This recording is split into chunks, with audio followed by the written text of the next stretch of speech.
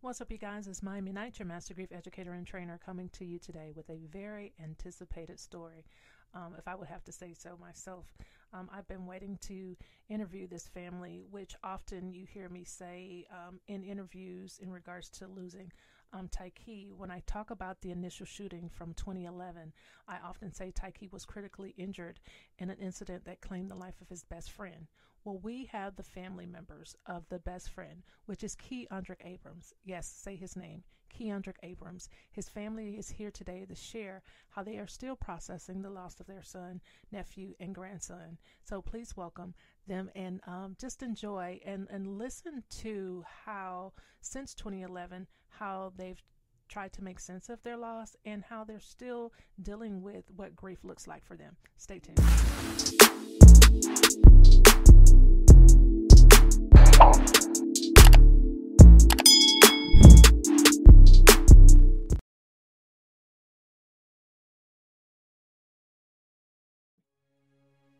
And welcome back, Grief Nation listeners. Today on the show, we have three very special guests regarding the remembrance of Keandrick Abrams, and this is called the Family Interview. I have today Mother Chandra Robinson, grandmother Latibia McCray, and also Latibia Locke.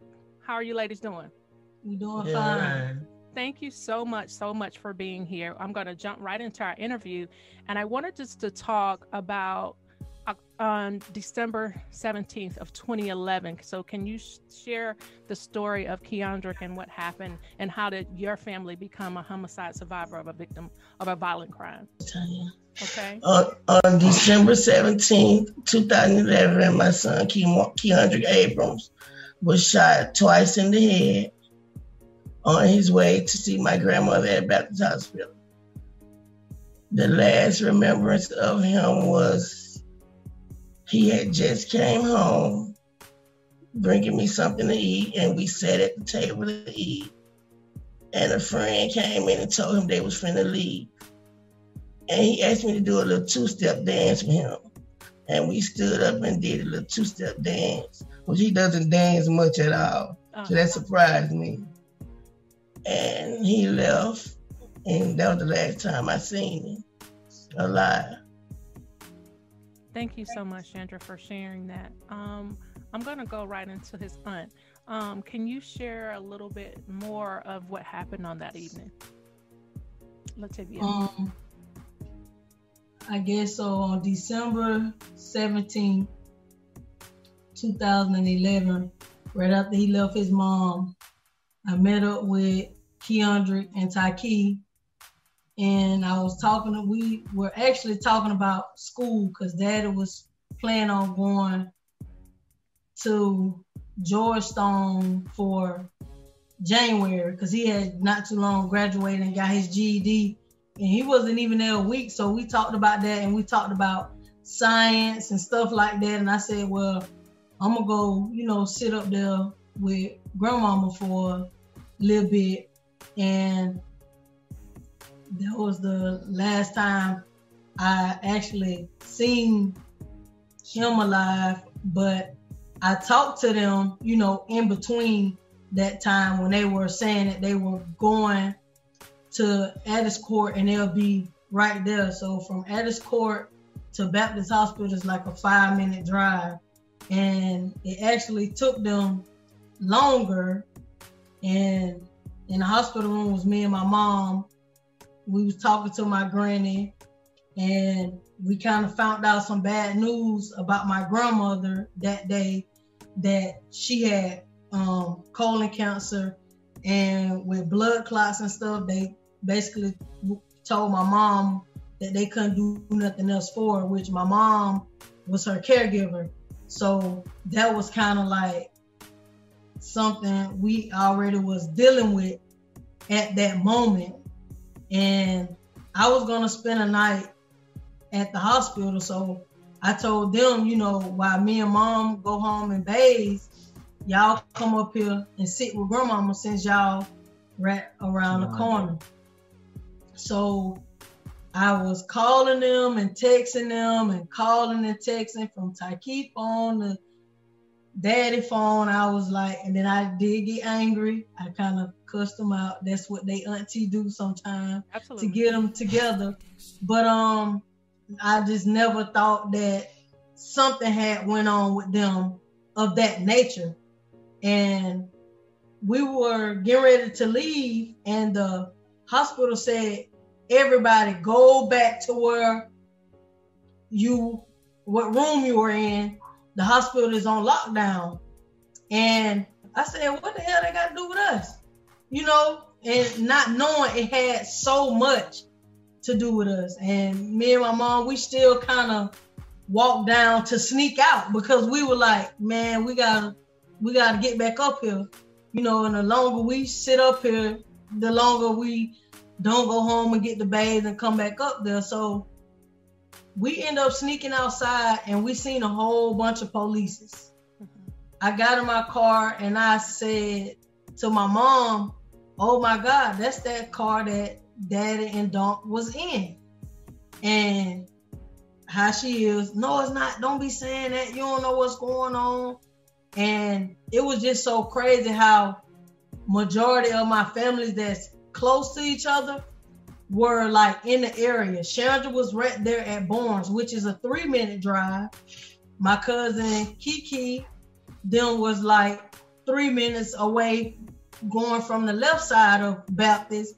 It was just crazy how everybody was in that area. And once we got around and I said, sir, can you tell me what's going on?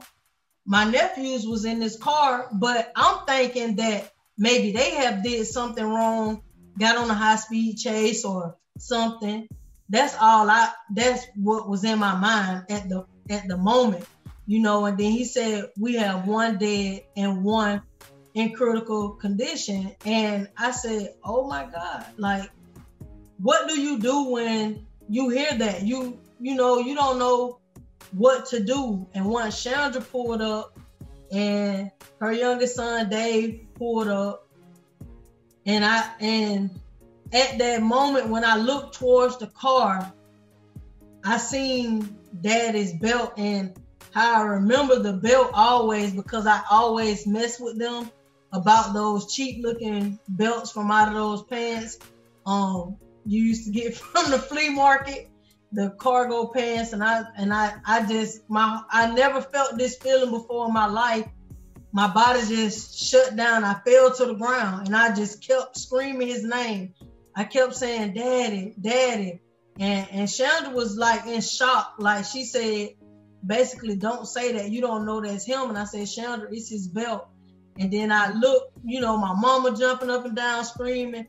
And I'm like, basically like The Rock, like I hold everybody down. I be strong. At that moment, I didn't have no strength for nobody. And for me, through the whole ordeal, that's what kind of hurted me the most, because his baby brother was there crying. I'm watching everybody, but I'm on the ground. I can't do nothing but reach for him, hoping that, you know, he would reach back and say, you know, Auntie, I'm okay.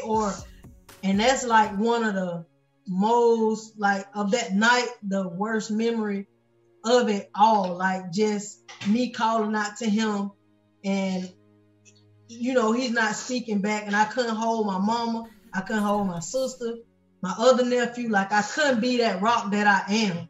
Yeah. And that really, like, just still to this day tearing me up. Yeah. You guys, we all have such a connection between the two of these boys, and I just thank you so much as a family of coming on and talking about this, because I think, and not that I only think, I know with sharing your story, giving you all the opportunity to share it, and I'm sure you've probably shared it plenty of times, but I would love to see you guys be able to honor Keandrick so much more on a different platform for other families, because other families need to see, you know, how you guys were able to overcome this, even though there's still all of these emotions that we have inside about them.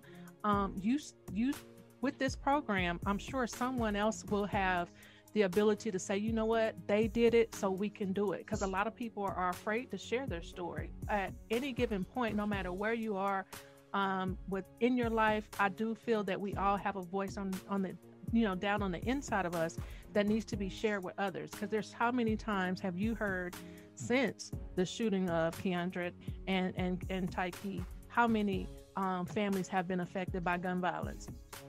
So many, right? Right. Yes. And it kept happening after Tyke was shot, right? It happened Yes. so many times. I remember when I was there, when he was was released from ICU and then went into the rehab program. It was week after week after week, like 3 or 4 times a week, and I just hadn't known that Pensacola had gotten that bad, because I wasn't there that often. But and it's still happening. It's still going on. And I just do truly believe that your story is going to be able to give hope and light to some other family, because you have decided to, show up and share it here with us today. So outside of me talking about what happened in this crime, which I will get into later, but let's learn about who Keandrick, aka Little Daddy. So if you guys hear us, Grief Nation listeners, if you do hear them say Daddy or Little Daddy, that's Keandrick's aka. Tyke is also Dunk. He is also Mr. Slug Mode. So they have all these special names. But I would love for each of you to share who Keandrick was outside of this tragedy, and what was his childhood and teen years like. Well, to me, when I first held Keandrick, he was 4 months old, and I fell in love with him. And I'm not ashamed to say that I was in federal prison at the time he was born, and I came to my aunt's funeral, June the 4th, 1994, to see her put to rest, her homegoing services. And I held Keandrick. They let me come home, and I held Keandrick for the first time in my arms. And I fell in love with him. And yes, everybody told me that he's my favorite grandchild. Like they say, you're not supposed to have no favorite, but we do. And I'm not the only one. A lot of people keep their head, but we do have favorites. And it was just something about him. He always had a smile. He was very compassionate. And I saw a side of that when they were staying with me, and I had to call the ambulance one night to come and get his mama, Chandra Robinson, because she suffered sickle cell disease. And he started crying, and he tore that face up looking ugly, crying about his mama. He said he's so tired of him coming getting his mama, her being sick. And that showed me a different side. He was younger then. So no matter what a person may look like to another person, until you really know the depths of their heart, then you can understand who they are. Absolutely. And he was a quiet person. He loved to sing and rap, him and Tyke. Mm-hmm. And I love Tyke too. He's my grandbaby too, Yeah. And it still hurts today. I just went to see him. I tell people that I go put flowers on the grave often. I just went to see them again with my son, my mom, and all them. And I put flowers on all their graves because it's just me, and I want everything to look nice. Like they looked nice when they was walking around. I want their place of rest to represent how they looked it in life. Absolutely. And it hurts, and I really don't have the words to say, but tell them just take each day at a time. And there's nothing wrong with crying. It heals and it helps. And I still cry. I cry a lot at night by myself. Yes. And I'm a private person. I don't want nobody in the house with me while I'm doing it, because I don't want nobody telling me, patting me and not giving me no encouraging words, but feeling how they feeling, but they don't know how I'm feeling. So it's a different thing. But I thank my children here who are a pillar and a strong force with me, and thank God, first of all. Yes, ma'am. I thank you also. Oh, you're so welcome. I love your strength. Thank you. And I'm wondering, where did you get it from? I'm sure it's really, I truly believe that out of all the things that I've experienced, even outside of, losing Tyke, I just think that this was my assignment, to help others and to do exactly what I'm doing with you guys today. Because I just still see, and I'm not going to let this go, I still see you guys on another platform sharing your story to other people so that they can heal from this and be able to talk freely about their loved one. Because I think a lot of that, well, what I do know is a lot of holding our grief in, it physically does something to us inside. So this gives an opportunity for, like I said, so many other families to come forward. It gives an opportunity for you to feel more freely about talking about it. And I know you guys do anyway, not saying that this is going to make that much of a difference, but it really will help others see, what all that you have experienced, and that they can have the opportunity to be able to do the same. Just by you guys showing up today and saying, yes, we want to do this as a family. And my hopes is that more families do come forward to do it. And also, it's ironic because the daddy came to the house that Thanksgiving before that December, because Chandra normally picks his place when he don't come to family functions. But that time she told him she wasn't gonna fix it. He got to come and get it.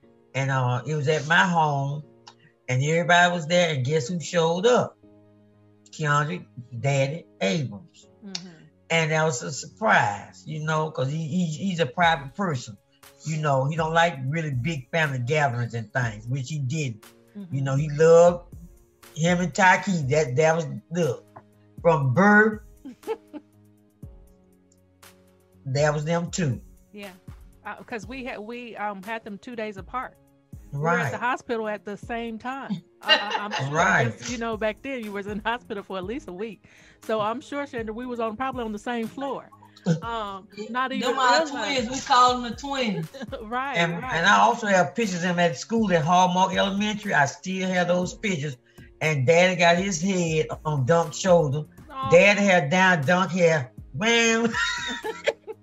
And I'm just so blessed. I'm so blessed to have had you all as, you're just like the three angels for my life, for my sons, for me not being, and I tell that story all the time. I didn't raise Tyke. He was raised by his father in a community. Like it says, it takes a village to raise a child. And I really look not only to just myself of being a part of his life, but it was his father, it was you all, it was his aunts and other uncles. And, he had such a big support system. But I know you all had played such a significant role in his life.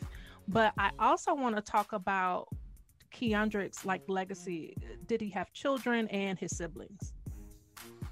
Yes, 2 daughters, the same age. Mm-hmm. One of them lives with me. I take care of her. What's her name? Kimaria Abrams. Okay. That's what kind of helped me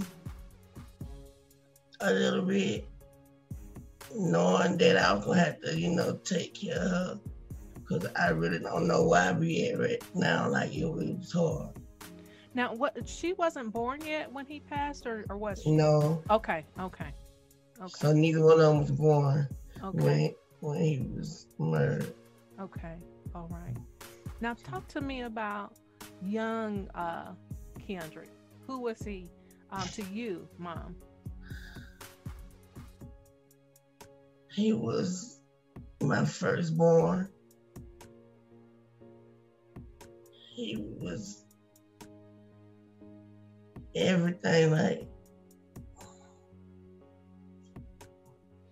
He was just always a protector and always looked out, even for his younger brothers. That's why it was so hard for them as it was for me. It was always us, me and my 3 boys. Mm-hmm. I mean, they looked up to him so much they wanted to be him, basically like him. Yeah. And what are the siblings' names? Ecorn Forehand is one. Is my middle child. And my younger, his name is Davion Moultrie. And I'm sure they miss their brother. I know they do. Yeah, and Davion was 12 at the time. He was the one that was with me and with us at the crime scene. And Equan was 14 at the time, so like it was real hard on them. Yeah. Like really, really hard. I'm so sorry that this happened to your family, happened to Tyke. You know, Tyke just loved him. Yeah, that was my baby too. Oh, I loved that boy.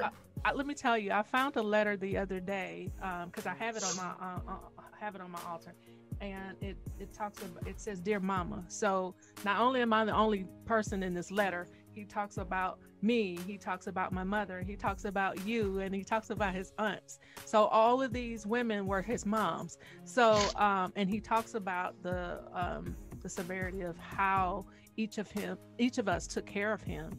And I mean, I can barely read some of the writing, but it's such a great sentiment to how many women that was a part of his life.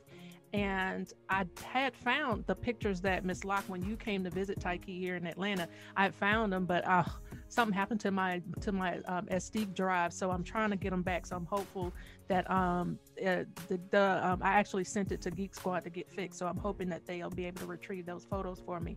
But Miss Locke, please share with us the lifestyle of Keandrick, Lil Daddy, being in the music industry. Can you talk about that a little bit? Okay. So, and one day we were at Chandra house when she stayed on Young Street, and it was all of them there. It was Daddy, Dunk, Tyke.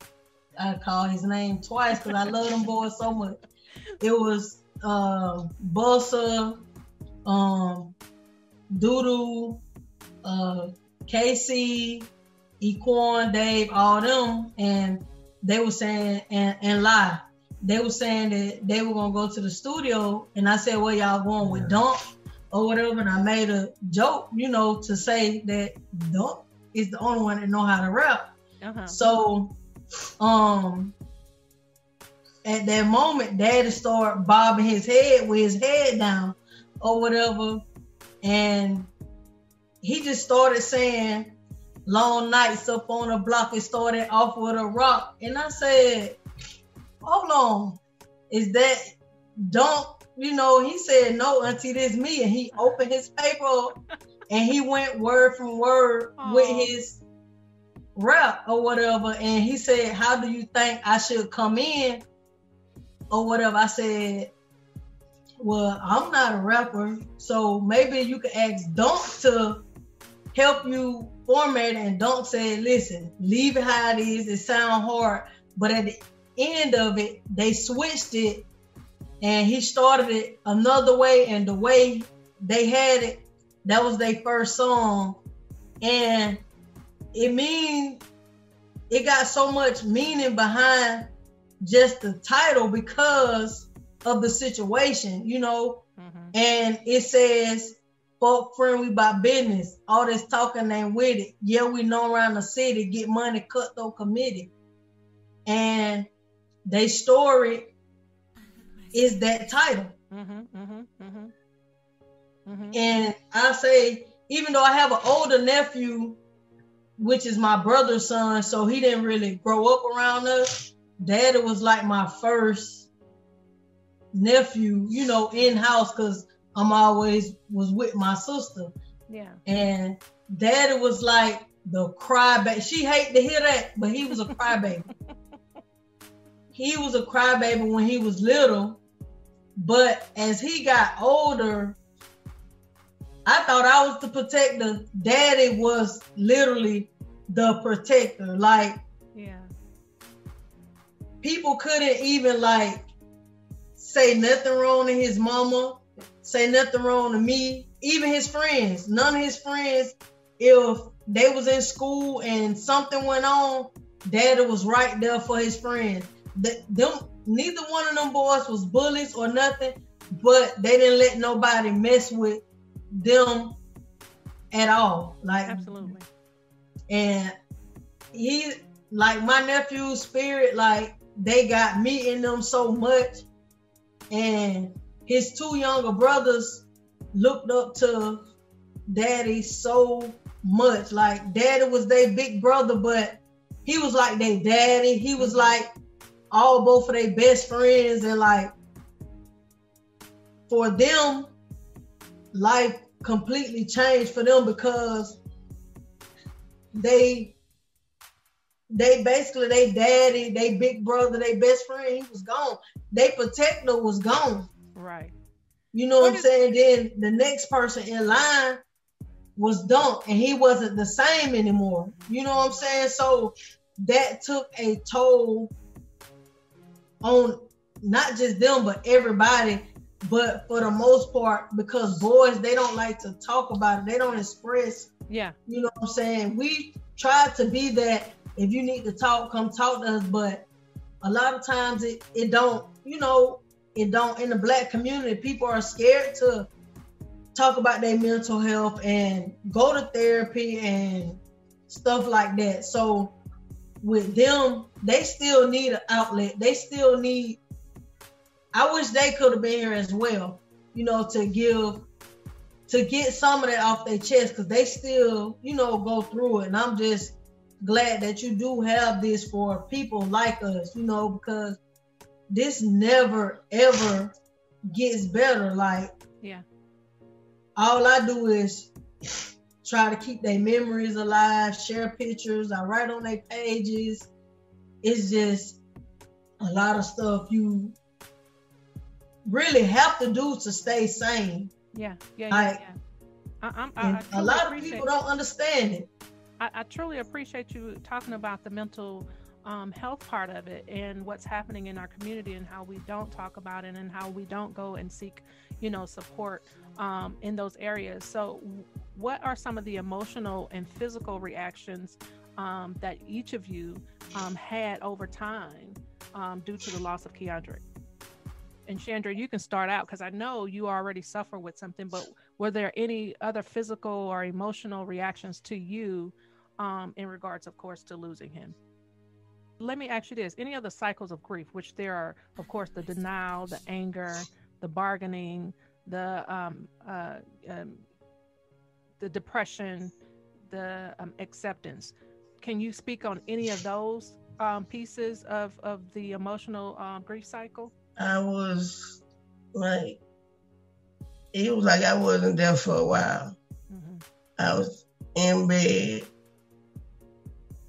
You know, Mama would tell me, you know, try to get up out of that, you know, slump on me and try so I can at least like get up and be me again. But it wasn't as easy. Mm-hmm. It was hard. Yeah. And like I said, that grandbaby would help me get out of it, but still, I mean, I still have my days now. Mm-hmm. You know, it's not as often, but I still have them. Yeah. You know, I the cemetery, even though I want to go, but I can't. Every time I go, I break down. Like it's just too hard. Like I couldn't even. I went to the funeral home. Me and my sister, and then his father came, and to try to plan, you know, and make arrangements. And I left out when we started talking about arrangements or whatever. I went back in and sat down for a minute. Then when we left, I never went back. Yeah. I didn't make one arrangement. I didn't purchase nothing. I couldn't even tell you what nothing came from for the funeral. I don't even remember half of most of the funeral. I don't remember maybe two things about the funeral: when his friends spoke and when these three girls had wrote a song for him and they sung it in rap. Because during my brother's funeral, my mama had someone, just two people to sing that she know. And I enjoyed they singing. I asked her what she, you know, find them, and she told me they had sung it Dad and my grandma at my funeral, and I didn't even know it because I just wasn't there mentally. Yeah. Wow. I remember coming to the house to see you guys. And Tyke. I don't even remember you coming to see me. Yeah, I came to see you guys. Tyke was still in ICU at this point. and we came over, and I had, and this is a truer feeling. I don't know if I ever had shared this with you, but I felt so guilty. I really did. I felt so guilty that I'm coming to, be there and show my condolences because your son passed and my son was still living. And I felt this weight of guilt of coming to even see you, to talk to you. And I don't think we probably didn't have a lot to say. We just, we were just there holding space and, hugging each other. And, is there anything I can, all of the things that you do when you go visit family.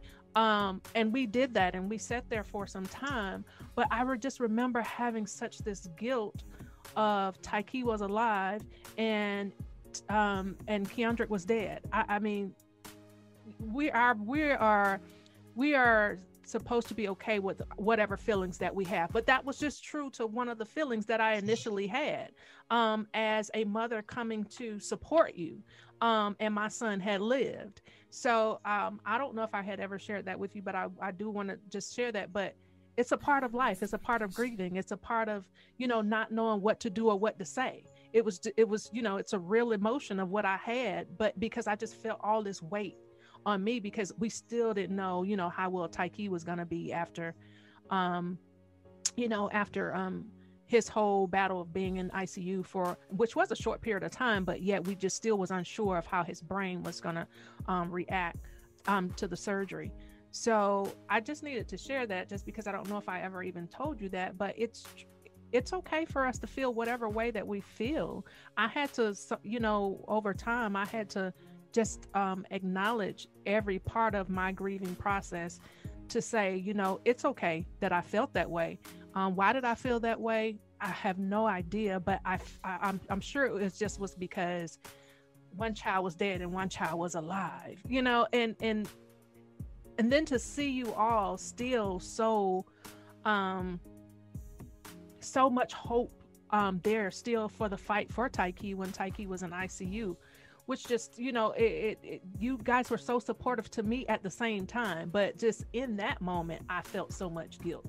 But to see everything that transpired after that, you also lost your mother, right, Miss Tippy? And I'm going to call her Miss Tippy too. Yes, I lost her the next Saturday after the day of that incident. At the day of the incident, it was December 26th.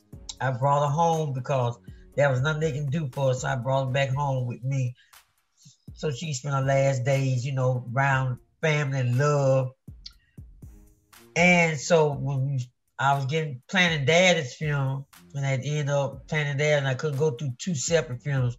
And thank God that Daddy and her was members of the same church, Mount Zion Baptist Church, and Daddy and Sandra, other two boys got baptized at the same time. And they was members, so I ended up, doing that together. And I had to, do what I had to do, for the arrangements, me and Ms. Locke, and then I wrote the program out and getting the people the same, because I love good music. I don't like no dead music, And so I got my friends together who I knew and had them come and do what they had to do. And it was a joyous occasion, but a sad occasion, and that's one reason I used to usher. And I have not ushered no more since that occasion, January the 6th, 2012, because those two caskets was in the front of the church, and I couldn't do it. I just stopped ushering. And everything. And after 61 years now, I rejoined. I was in Mount Zion for 61 years. So I'm now rejoined. I went to another church, St. John Divine, and I'm a member of that church now, and I'm enjoying it. I love that saint. I love Pastor Marshall also. He bring the word through songs and praise, and he bring the word through teaching. So I'm trying to do my best and stay focused, but it is very, very hard, and it's a one-day process. Yes, yes. And I'm so glad that we have you on the show because a lot of time people try to make it seem as though grief from grandparents is insignificant, which grieving grandparents have a voice. And that's why I'm so glad that you are here today, Miss Tippy, because I wanted you to be able to share, how that experience of trying to, support your daughter, but yet you have your own feelings of your own loss for your grandson. Can you share and talk about that? Yes, it's hard. I'm talking about, I never would have thought that it would occur in my family. Like a lot of people right now who lost, they never would have thought. And it doesn't matter what kind of background they had, it's through all walks of life. Mm-hmm.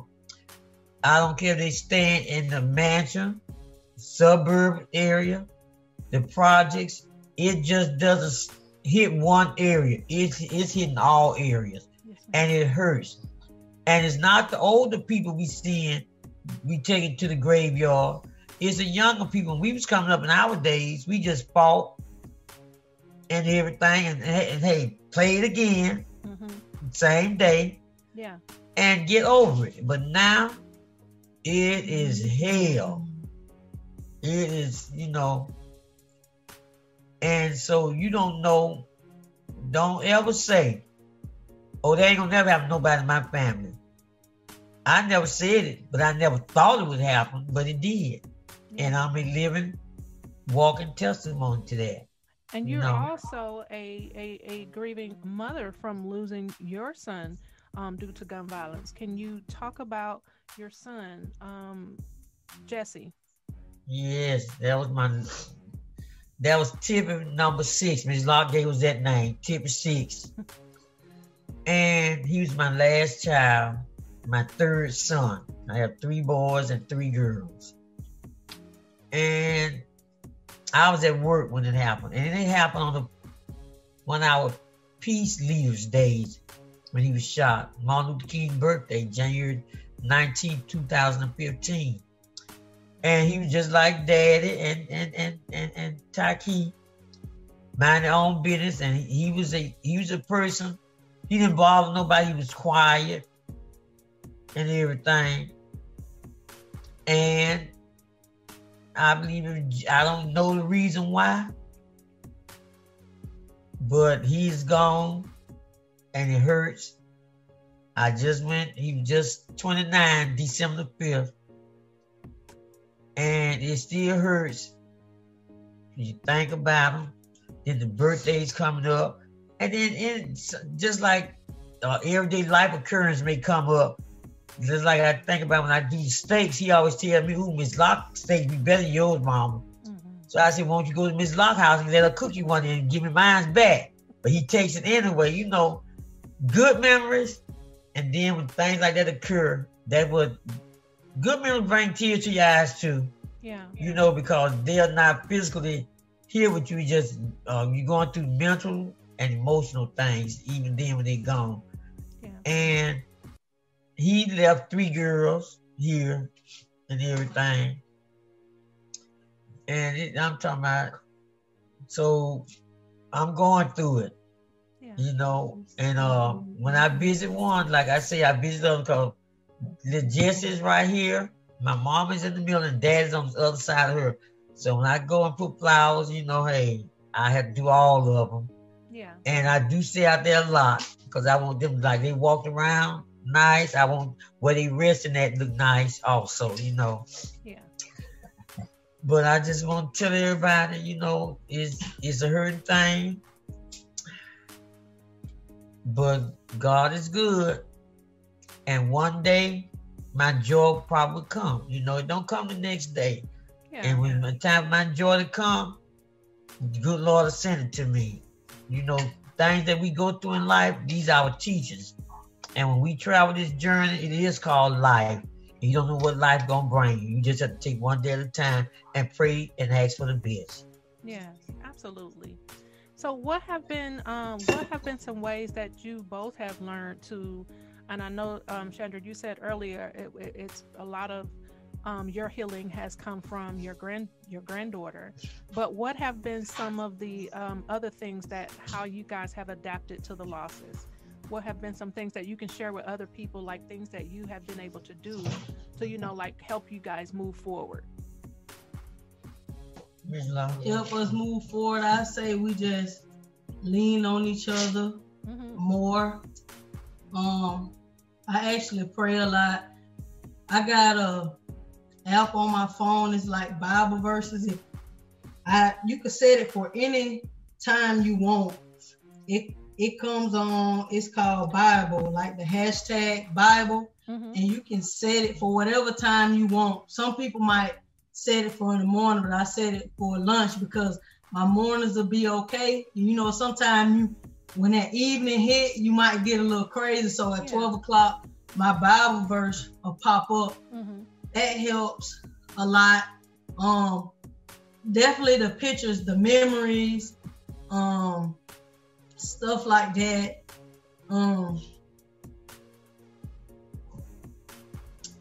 It helps. Like you say, reminiscing. And memorials. We do have memorials every year during their birthdays. Okay. And we go to the cemetery. Shannon don't go, but I'm normally the one in Miss Locke. We'll go there and we'll eat. We may go to a restaurant. We may have something at home and everybody get together. Yeah. You know, and that helps. You know, and it keeps that memory alive, not in a negative way, but a positive way.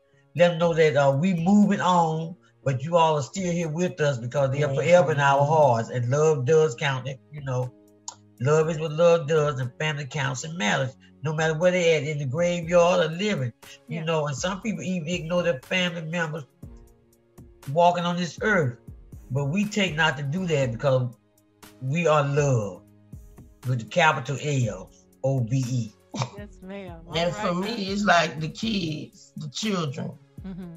Like I'm always with a house full. Like I enjoy that. Even though they be loud and playing and running, I be screaming and hollering sometimes. That's what I enjoy. Everybody bring the kids to me. So I have everybody. She a good one on that. I can't do it. Well, look, I know that's to be true because Tyke, he stayed there. You know, he loved to be around you. I mean, he just always. The one line that I can never forget in one of his songs is, you know, when he talks about Chandra Godmama off top, you know, he just really looked up to you and just really appreciated you just being such a very, very, very, and I can't say it enough, significant part of his life, showing him the love of having that motherly love when I wasn't even there. You know, because, you know, he was with his dad, you know, and shortly after his stepmother ended up leaving, there was no mommy there every day, but you fit the role for him. And I truly, truly appreciate that and just give so much homage to you. So thank you for just being a love in his life, you know, having that motherly bond. All three of you were just, I mean, the aunt, the grandmother, you know, all three of you were such a big, huge part of his life. And I'm just so grateful to each of you. And even after Tyke was shot, you guys were still there, you know, helping him through, you know, the mental health that he was, you know, having. I think such a big part of after the trial, well, before the trial, Tyke really wanted to make sure that he was going to be able to bring justice for the family. And I was so proud of him for, because that was difficult for him. I know. Up the weeks up until even weeks after, he struggled so much with his mental health. And I remember us all being at the courthouse and, you know, there was days that we had to pull him out. There was days, you know, we had to go calm him down, and he definitely didn't appreciate, you know, remember he had a lot of police officers following him every 2 seconds, and he couldn't stand that. You know, y'all know how Dunk was. Right. He don't like the popos anyway. But when they had to, you know, because he was the key witness to this criminal trial, they had to follow him to the restrooms, you know, down the hall, or if he went outside, you know, and he just really didn't like that. But his reaction to the verdict was a huge hug to Miss Tippy first. You were his first hug. Hugs, boy, he would hug you and squeeze you so tight. Yeah. So yeah, my baby too. Absolutely. And before we go, I want you guys to share any other memories of Daddy, and also just a family story about him, or just what would be, since I'm going to air this for the death anniversary of Keandrick, what would you want the world to know about him? That he was loved. I'm talking about him. If his name was Keandrick, he should have been loved. You know, because he showed he was very compassionate. I remember he was little, and they let the puppy get out on T Street in Gonzales, and the puppy got hit. And he put the poor puppy, he would carry the dead puppy in his arm, crying, and his face all tore. Now, he can tear his face up when he's crying. And I felt so sorry for him, because he was going through this, and who picks up a dead puppy off the street, a little child? They'll leave him down there. But he picked that puppy up in his arms and brought the puppy home to be buried. Yes. He was just a protector. That was like one big thing too about him. He didn't play. Yeah. About family. He was the man of the house, basically. Yeah. You know. And I miss that so much. I do. Like, I always wonder, like, what would he be like? Even with both of them, what would they be like? Now they probably still be at the house with me, with all their friends piled up in the room, getting on my nerve, sneaking girls in when I wake up, see girls going in the room. Like, they was doing all that, but I enjoyed them. Yeah. Like, I really did. And after that, I was just like, my love, all my boys was like, he was so strong. That's why it was so hard for me, because I know he wasn't invincible, but it was just so hard for me. I just couldn't believe that my firstborn, my protector, my man, my baby is not here with me no more, you know? Yeah. Yeah. Well, me, I say that smile and that big old chin, I used to call him Crimson Chin. And him and Dunk with them duck feet. Oh, like, duck feet wasn't cool until they came about, like, until they exposed that. Mm-hmm. And the two-step dance that Chandra brought up earlier, they used to call that the boogaloo. And they'll get in front of us and they'll say, come on, let's do the boogaloo, auntie. And we'll hit the boogaloo a little bit. Don't say it in one of his songs. Yeah. Uh-huh. So, like Chandra said, they used to sneak them girls over there. One time she was in the hospital and I pulled up and the girl, I read her lips. They say, oh, that's auntie. So the girls say, oh shit, what should I do? And they say, man, that's our auntie, but she cool. Watch when she get out. Watch how she talk to us. So when I get out, I say, Chandra gonna kill y'all effing in her house. And the girl, she was like looking crazy. And another girl come out and they happened to be the one that got pregnant by Dad. And so it was just, them boys was crazy, man. They really was. And I miss them, love them to death. It's like, man, it's just the memories that really keep me going. Like, it's hard, especially the whole month of December for me. And then coming around into January and February, it's like these 3 months is like, oh yeah, so crazy for me. Absolutely. I think that's for all of us, because we have December 17th all the way to, okay, January is Tyke's death anniversary. January 25th. Then you have Tyke's birthday, and then you have Keandrick's birthday. So that's what I always share with Jesse got shot in January. He died February the 2nd. Wow. Right. Who else? You said your brother and who else? They birthdays, because Jesse's birthday, Jesse's birthday December the 5th. Wow. And so then really December the 17th, then my grandmother's death date. That's right. And then January Dump and Jesse. Jesse got shot, but he survived until February the 2nd. And then their birthdays, and my granny birthday, January the 20th. So it's just like everything bunched up in these 3 months. It kind of do drive me kind of crazy. Trust me, I totally understand that. I feel that, and when a lot of time when I talk to a lot of the other women that are part of the gun violence prevention movement, I try to make sure that they are aware that, you know, it's just not that day coming up towards December 17th. But for me, for 5 years, I lived with so much anxiety and panic attacks up till the time period before December 17th. It would really, really mess with my insides. It would mess with my chronic pain because I suffer from chronic pain. I would be in the hospital. I was in the hospital 5 years straight, surrounding the time before December 17th every year for 5 years. And I didn't realize it until I started getting those doctor bills and start realizing now this is a pattern.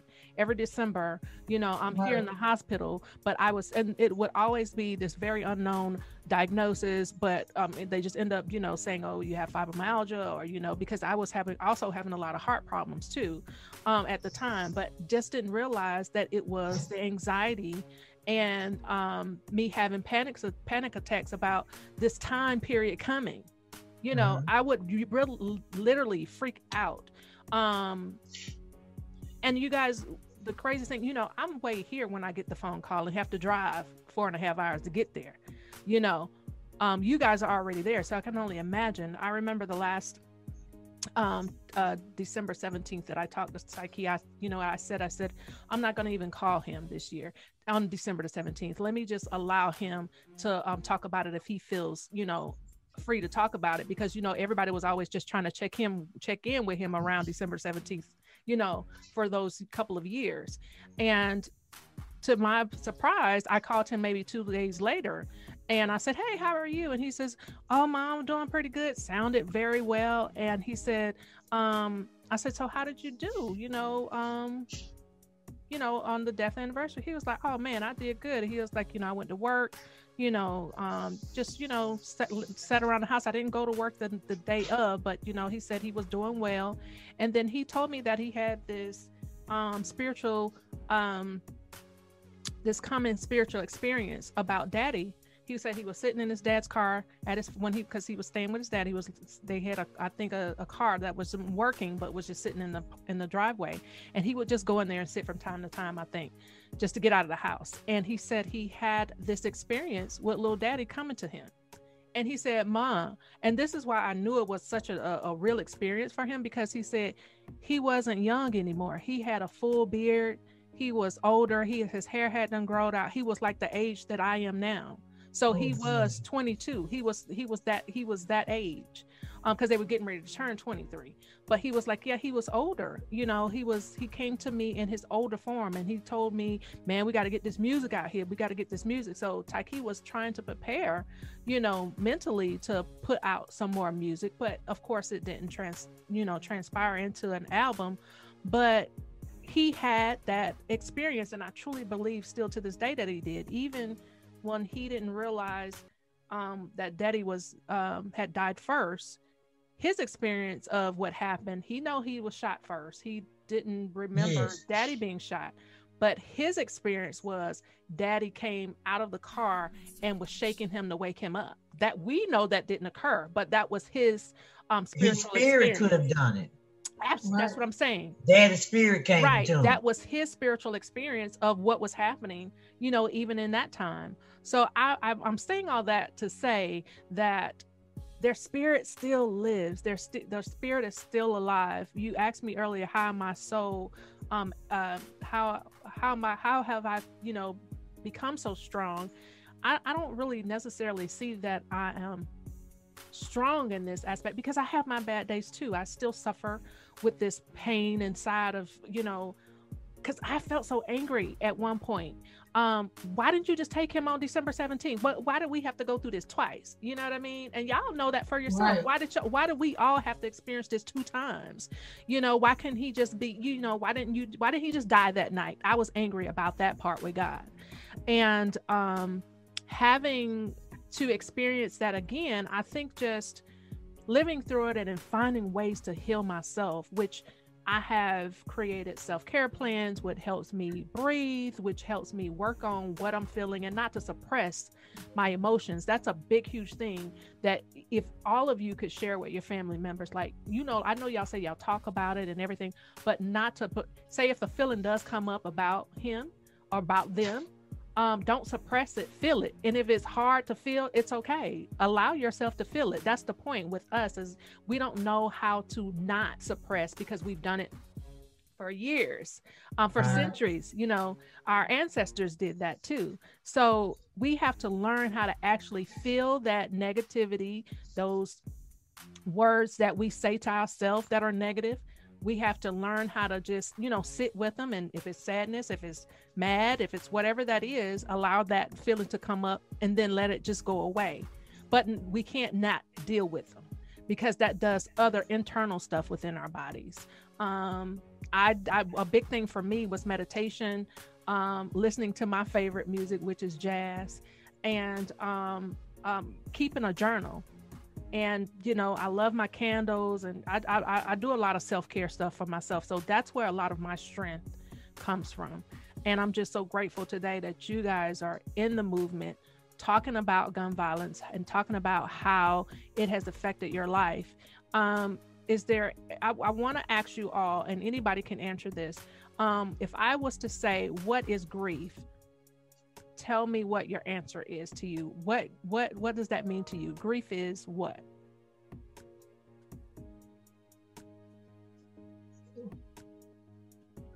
For me, grief is being able to, it's like a self thing for me. Like me personally, a lot of times I do hold it in, but a lot of times I do tell people, hey, breathe, you know, let it out. And a lot of times I don't even do it because, like I said, I have to be strong for everybody else. So grief is pretty much what you make of it. I can say, like, what's best for you, you know? So yeah, I say it that way. Sometimes I do have bad days where I'm not a big crier. So like I will maybe cry in the shower. I don't really like crying in front of people or something like that unless something is going on at the moment. You don't like to cry, you won't cry. She would cry. I said if it's at the moment. Yeah. I'm not huge on it. Yeah, she don't cry much. So like that's what grief is to me, like dealing with it in your own way. Whatever works for you is your own particular grief. And Miss Tippy, answer this one for me. Grief is not.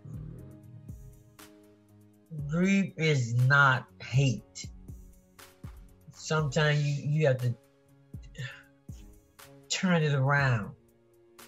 You know, because right. if you get like that, it takes away what you're trying to accomplish and get over. You cannot overcome with hate and hatred. Yeah. You know, you dislike, and at the moment you may hate, and hate is a powerful word, but if you don't let it eat your insides up, you will overcome it. Yeah. And Chandra, you said something very important. You said it's not easy.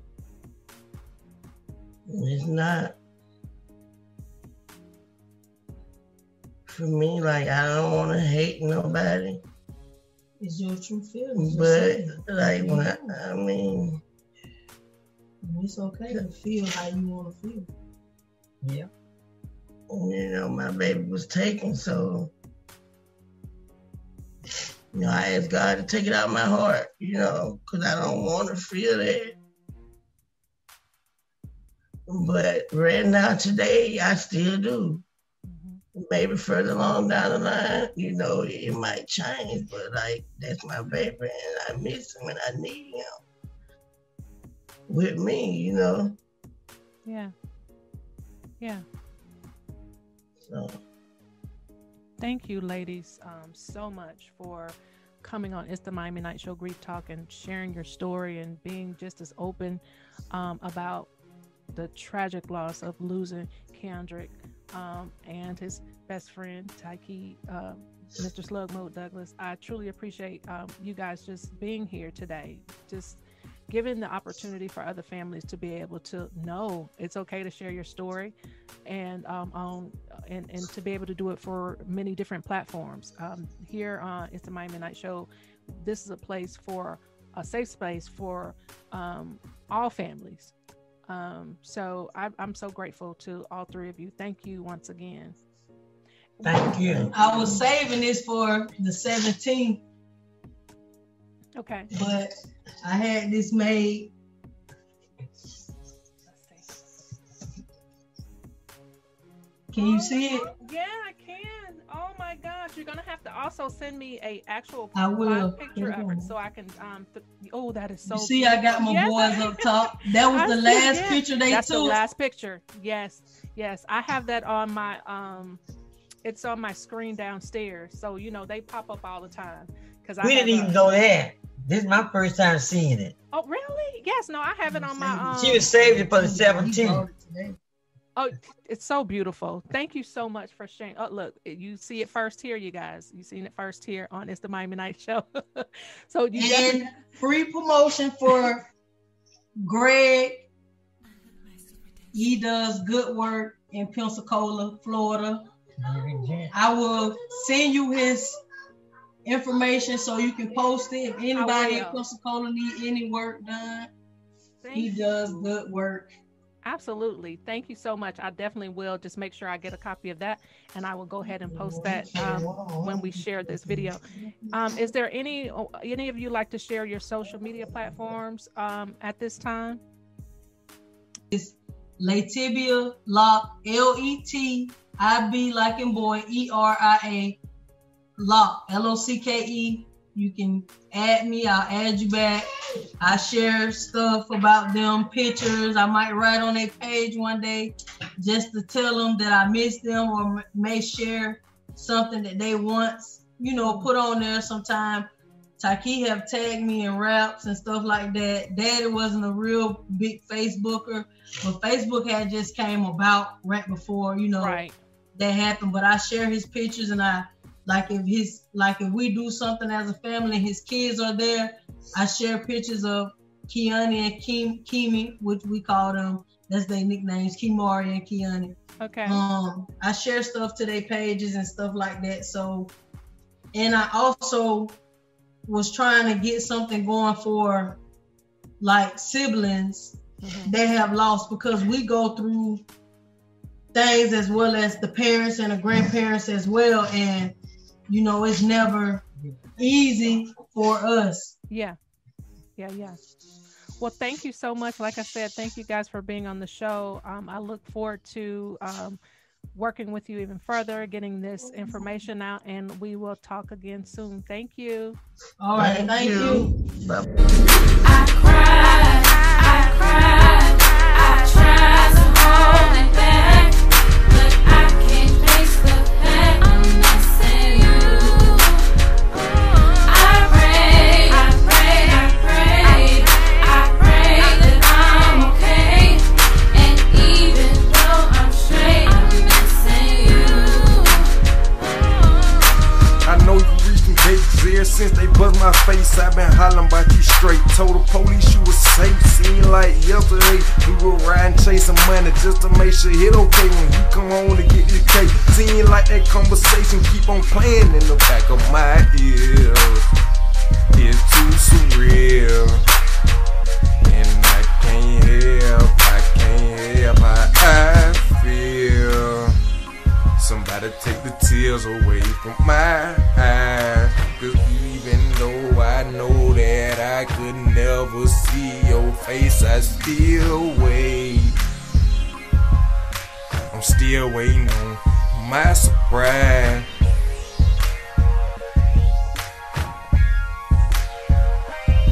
Cause you were molding my thumb like my twin brother. Everybody know my boom, my slug.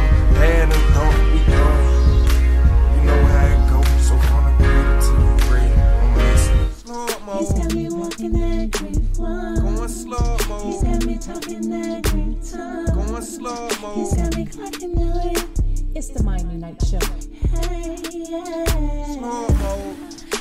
got me walking that grief walk. Going slow mo. He's got me talking that grief talk. Going slow mo. He's got me clocking away. What up, Tribe? It's Miami Night, your Master Grief Coach. Welcome to the Miami Night Show. You got me walking that grief walk. It's time for Grief Talk, y'all. I talk about things you think about. It's Miami Night, your Master Grief Coach.